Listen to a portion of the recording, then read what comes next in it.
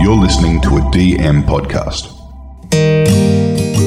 Adults require strength, stamina, faith, and guts, whether they're on the spectrum or not. We all need those things.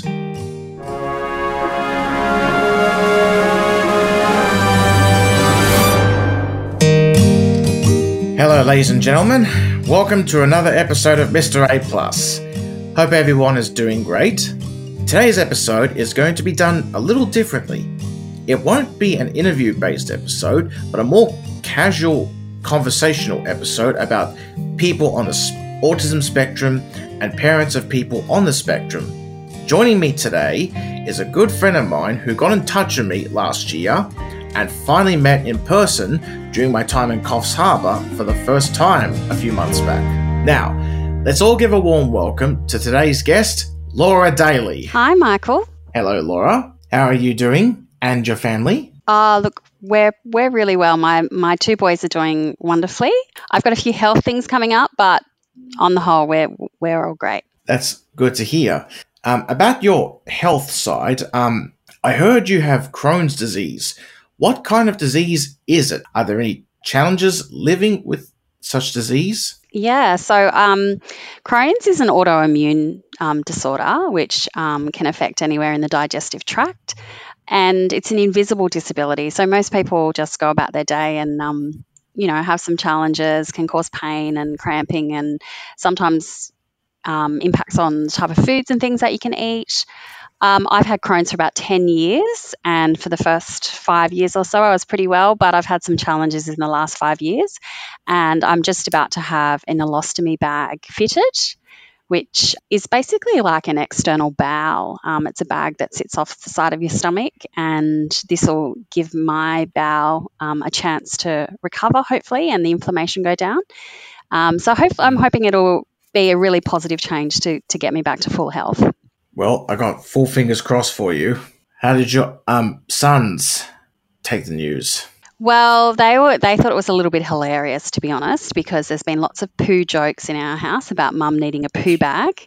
And I can tell from your face, Michael, you're finding it quite hilarious as well. But look, you've got to be able to laugh at yourself. You've got to be able to see the lighter side of life. And yes, there's been lots of funny poo jokes and a bit of toilet humour, which isn't unusual when you live with boys, that's for sure. Yeah, of course. But I do understand why it's hilarious. I also remember your son Henry doing a voice impression of me. Yes, that's right. He's a big fan, and he does do a lot of impressions. In fact, when he did his impression of me in person, it was almost there, but it needed a little more work done. I'm sure he'd be happy to have a second go, Michael. He was a little bit starstruck when he did the first impression of you, so perhaps wasn't at his peak performance. Why is it when people get starstruck, they become nervous? It's true. It's true. Does that happen to you when you meet lots of different celebrities that you interview on your podcast? Not really. I'm great at keeping my cool. That's great. Oh yeah, my next question for you is: do you remember how we met? Or first encountered? Yeah, so I reached out to you on Instagram, Michael. I sent you a message because I live in Coffs Harbour and I'm a member of Coffs Coast Autism, which is a support group for families with autism. And we were looking to make sure that our young people were really dreaming big and following their passions. And we wanted to bring Bus Stop Films, which is an inclusive film school, to Coffs Harbour. But we needed to raise some money to make that happen. And so we decided we were going to have a gala ball, and we needed someone pretty spectacular to come along and be our celebrity guest. And we were hoping you were our first pick.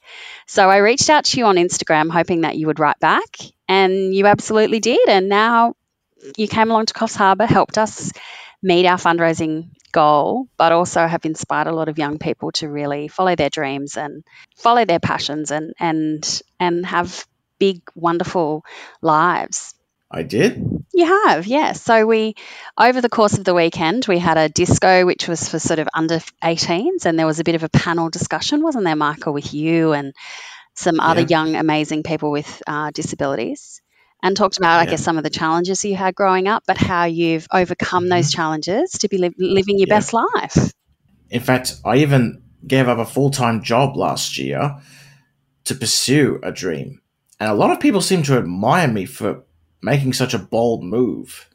I think it can be scary to take a risk, and I think it was interesting to a lot of people, Michael, because a lot of people know you from Love on the Spectrum, so they didn't know what your history was before that. So to hear about your journey of work, school and work and life before the TV series was really interesting and comforting to a lot of people as well, I think. Yeah. Now that I've asked all my questions, we can now move on to something I would like to talk with you about, which is one of my most frequent discussion topics, the autism spectrum and adulthood on the spectrum. So tell me, what was your first reaction when you were told that your sons were on the spectrum? So Henry was 2 and I had a newborn baby. I had a new little baby, Spencer. He was 2 and he was diagnosed, and Spencer was in the capsule. And I must admit, it felt like a slap in the face, because at first it was a bit of a shock. And the news I received wasn't actually very positive.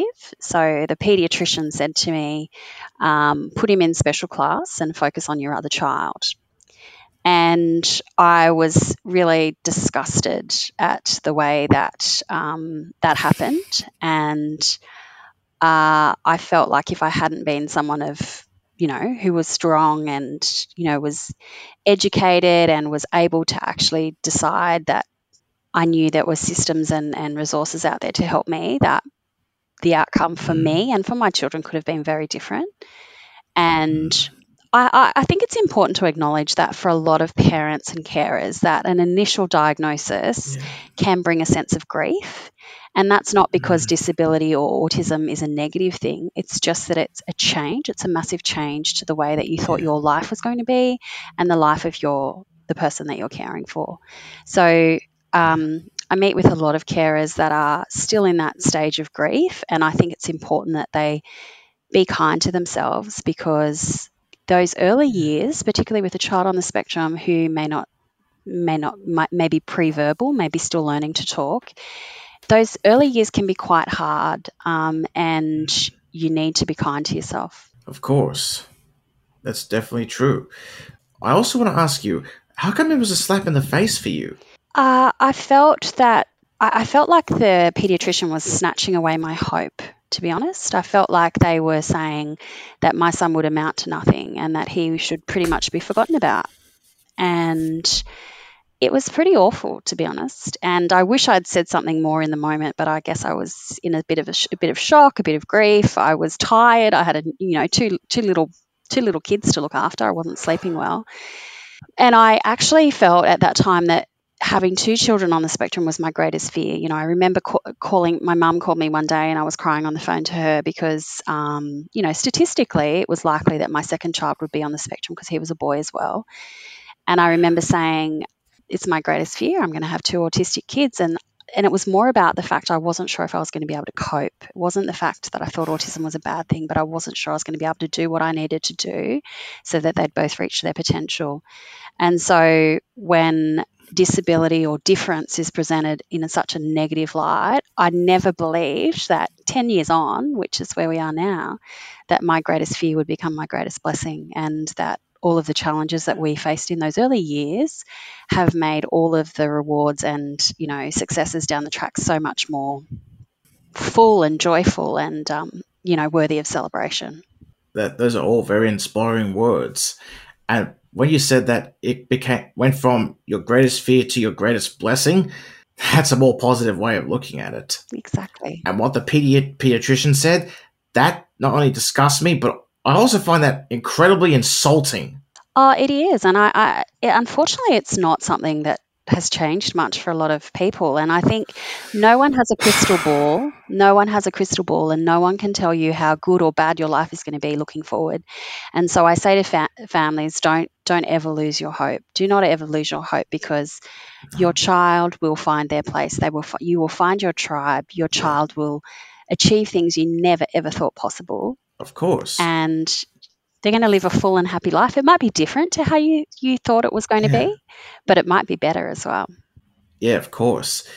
You can try and plan your future all you want, but a future is something that can't really be planned to exact detail. And I think sometimes those surprises that come along, Michael, make life so much more interesting. And certainly that's what your mum has said as well, that, and I concur that a life without autism is a little bit boring, actually. Oh, yes, it can.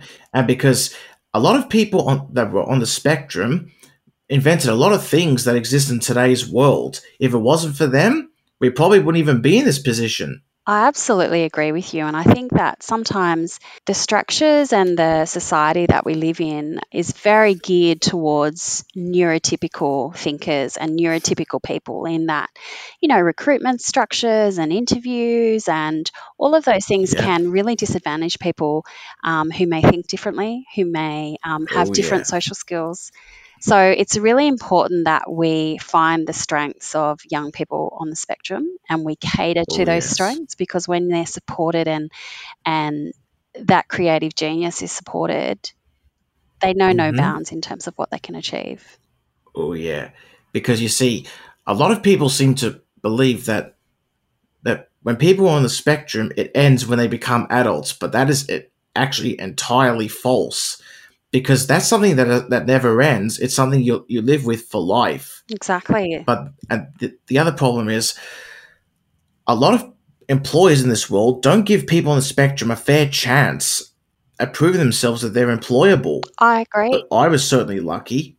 And I think that that's the thing, Michael, is that a lot of employers have never encountered someone on the spectrum, or if they have, they haven't known the best way to support someone. And I think if you can have a person on the spectrum will probably be your best employee ever. They'll be loyal, they'll be punctual, they'll be your greatest asset if you work with them to support them in their areas of challenge so that they can achieve all of those great things in their areas of talent. I was certainly lucky in that.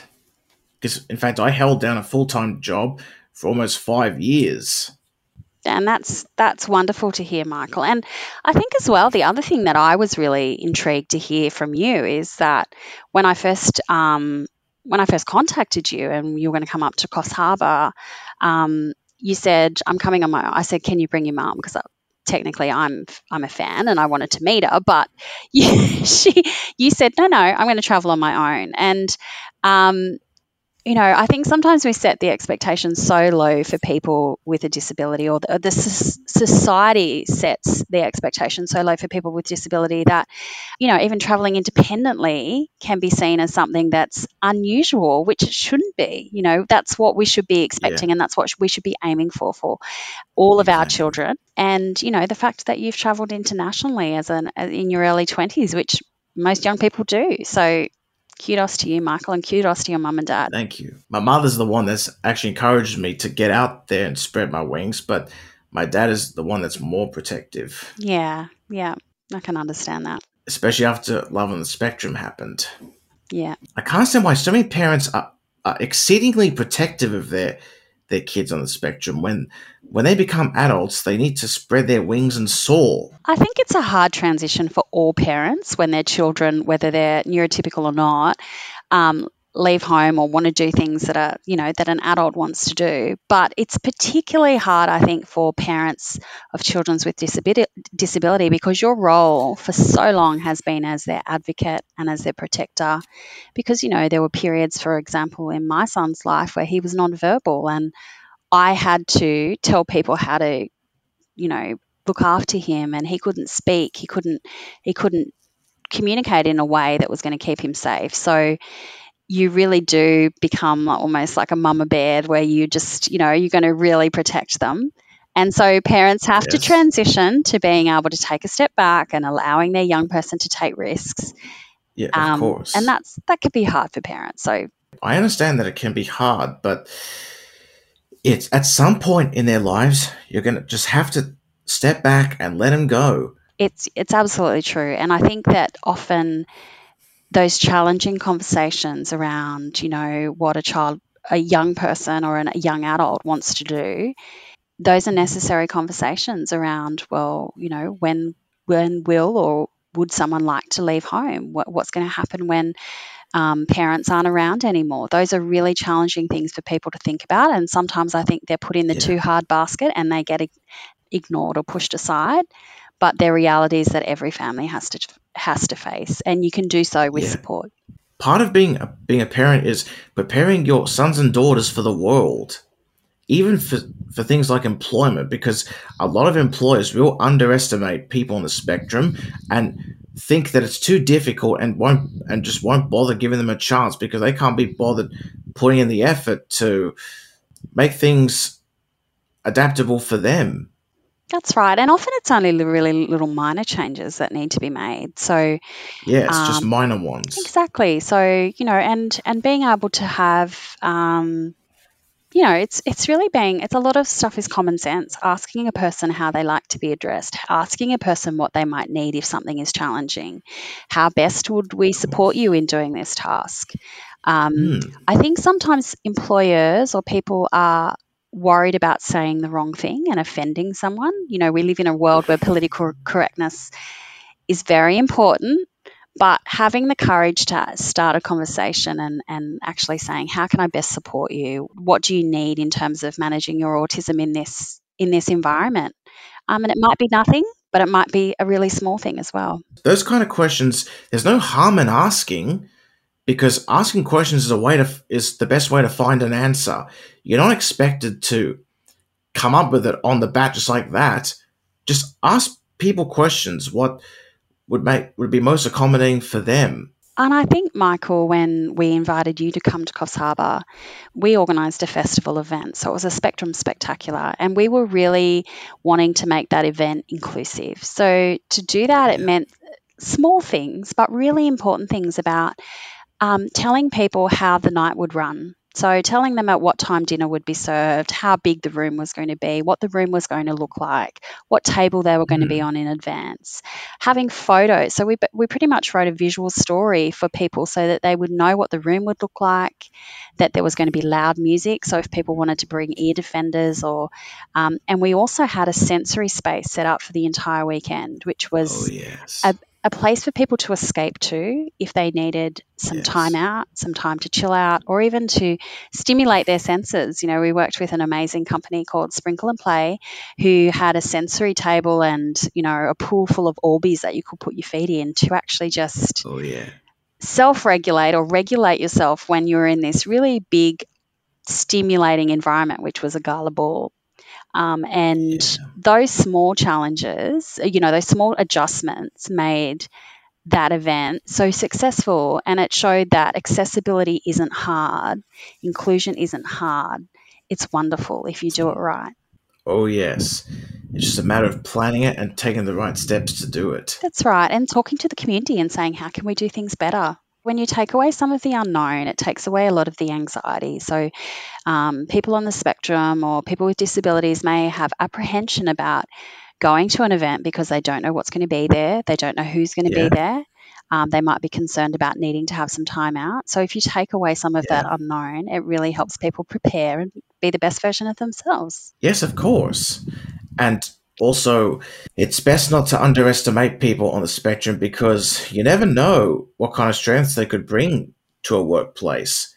Because I certainly brought a lot to my previous workplaces. I was always on time, always showed up, and if I was late, I always apologized and explained myself and always contacted them if I was running late or something. Yeah, absolutely. I think loyalty to an employer is a quality that most employers, particularly in the current environment, appreciate.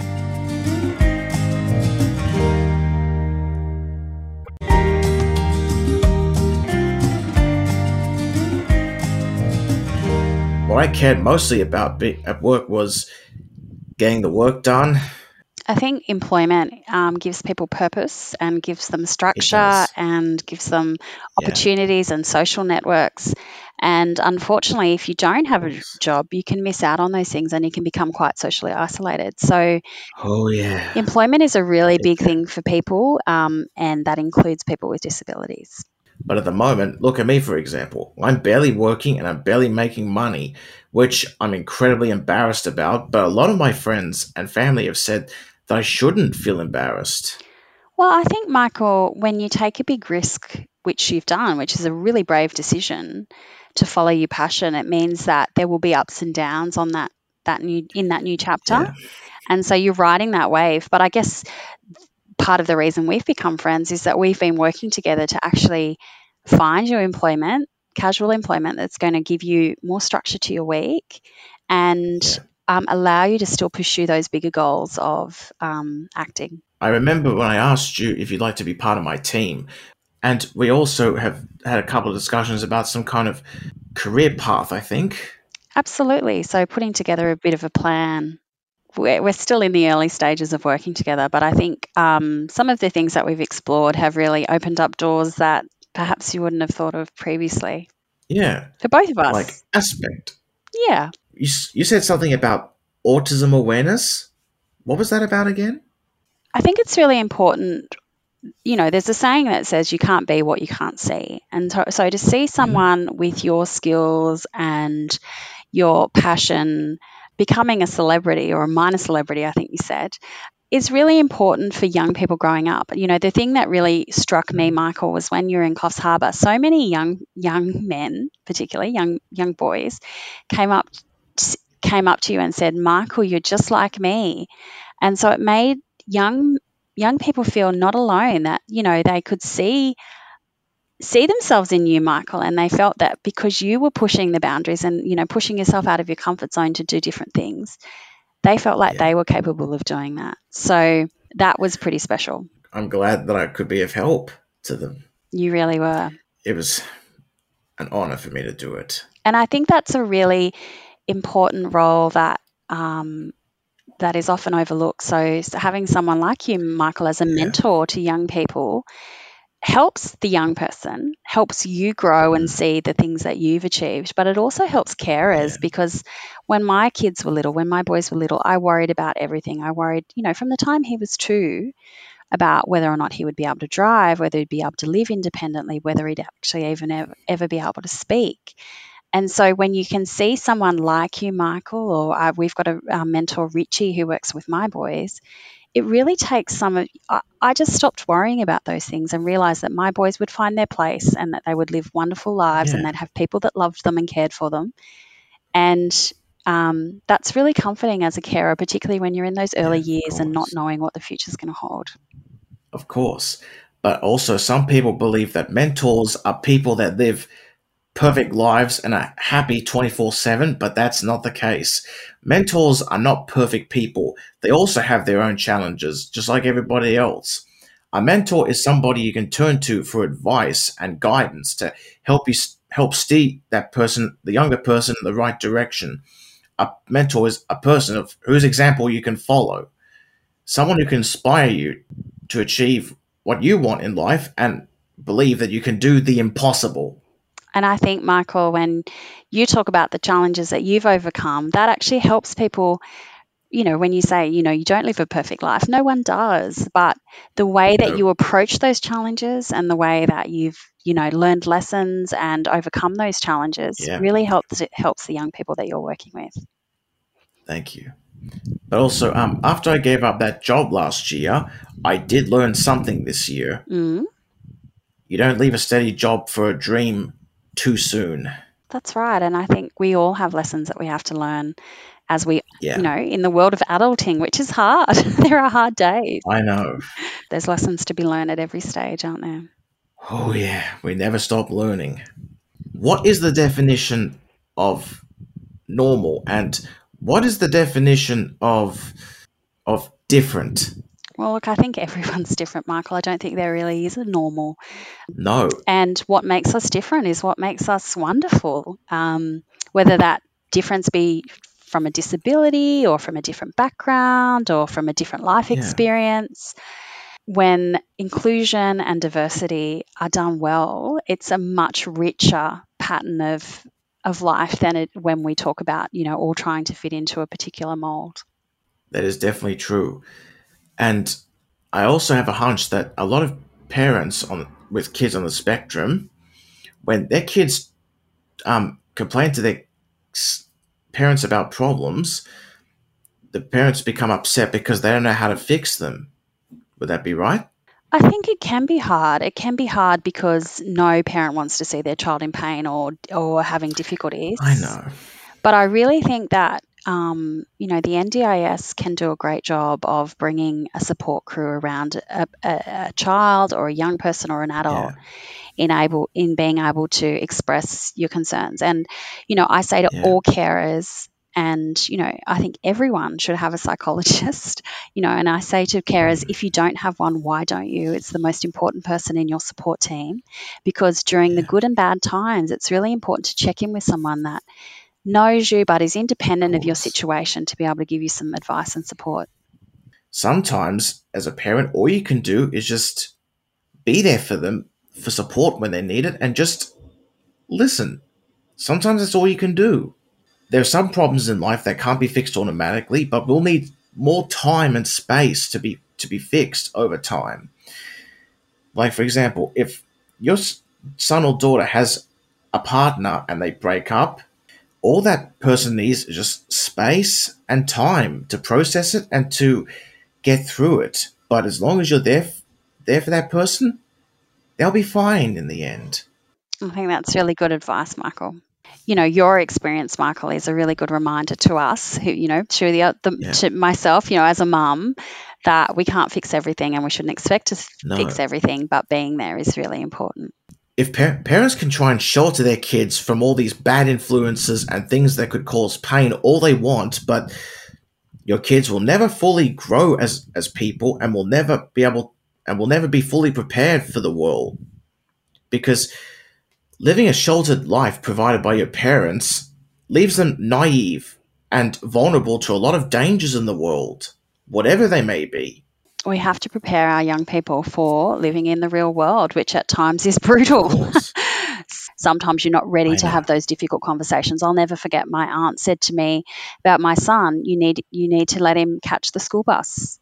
And we all know that the school bus can be a pretty brutal place, but it was a life skill that he needed, and I had to let go, and I had to have that. I followed the school bus in the car for the first week, and then you've got to do that. You've got to actually have those. You've got to let go, and it can be hard and can be painful as a parent.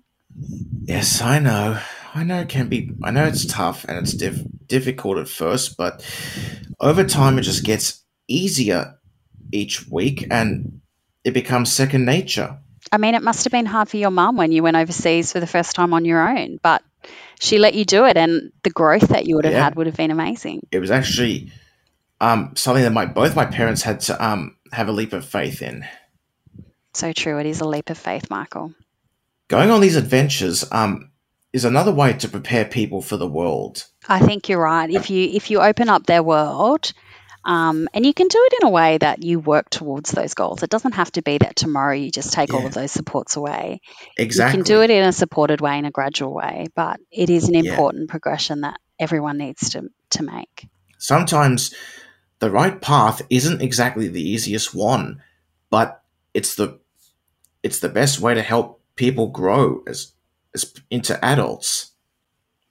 Because adults require strength, stamina, faith, and guts. Even if whether they're on the spectrum or not, we all need those things. Absolutely. A few months ago, I decided to embrace my role as an autism advocate, and one thing I'd like to do is make sure that nobody on the spectrum gets marginalized by their peers, underestimated by anyone they work for, and just being unappreciated in general. I think that's really admirable, Michael, and it's wonderful to have public role models like yourself, so that children like my children can look up to you and go, well, if Michael can do it, why can't I? Why am I not pushing myself a little bit harder out of my comfort zone? Yeah, of course. Do you know one of the things that motivated me to embrace this? Because I'm so focused on achieving my goals, I basically will stop at nothing until I achieve them. Well, that determination has certainly got you a long way in life, hasn't it, Michael? Everyone needs determination, but a lot of people don't have that. That's why I believe it's important for people on the spectrum to pursue their goals and follow their dreams and cherish their passions. Do you happen to have any questions for me? What would you say to your younger self when, we've talked about times in the past that have been hard for you. What would you say to your younger self when you're at school and, finding it a bit hard that would motivate you to get through those challenges? Don't worry too much about the future. Just take things day by day, week by week. Sometimes that's all you can do, because there's some things that you should plan in life, but others just aren't meant to be planned out. Well, I mean, I bet you didn't ever think you were going to meet Ellen or be on the Ellen show. I didn't. Or that you were going to be semi-famous. I didn't think that either. The other thing I would ask is, are you going to share with your listeners the gorgeous photo of young Michael in year 1 that you shared with me? Because I think that is the cutest thing I've seen, Michael. It is? Yes. I think you need to share that with your listeners. How do I do that? Oh, on your Instagram or something like that. I think your listeners would be interested to see that. I suppose I could. That's my favourite photo. Thanks. Sorry, the other question I have here, Michael, is that I meet a lot of young people who are sort of at the 15 to sort of, 19 mark, where they feel almost embarrassed about their autism. They don't want to acknowledge that they're having challenges in particular areas or don't want to be seen different to their peers. What would you say to those young people? It's okay to be different, because we're all meant to be different. Even if you feel different to your peers, so what? That's not a bad thing. Everybody has challenges. And also, being on the spectrum is not something to be embarrassed about. It's something to be proud of. Look at me. I'm on the spectrum, and I have no embarrassment about it whatsoever. And you need to decide what's best for you, not what's best for others. Don't allow others to choose your paths for you. What was the highlight of your trip to Coffs Harbour? Actually, there wasn't really a highlight, because I cherished every moment I was there. Because I love getting out of Wollongong, because I'm bored of Wollongong. And whenever I go somewhere outside Wollongong, it makes me feel like I'm starting life anew elsewhere. In fact, I didn't even want to go back. Well, we're excited that you're going to come and visit us again. You went to the Butterfly House. Yes. And you went to Dolphin Marine Magic and you kissed a dolphin, didn't you? Or had a dolphin kiss you? Yeah, I think I did. And a seal? Did you get kissed by a seal? Not that I remember. I think you'd remember that, Michael. And I did make a few new friends. Yeah, and you met some amazing young people, didn't you? Oh, yeah. Your sons being 2 of them. Yeah, well, I must say that my credibility went up with them when they realised that you and I were friends, so thank you for that. That's all right. All good. I also want to tell you that I hope your sons continue to do well with their lives. Thanks, Michael. And that I hope they pursue their dreams and their passions, whatever they may be. I think they will. Excellent. Thanks, Laura. Thanks, Michael. Lovely to chat to you. Likewise, Laura. Thank you so much for coming on today's podcast. I really appreciate it. I think this conversation is going to benefit a lot of carers and parents of people on the spectrum. So thank you for your time today, Laura. You're welcome.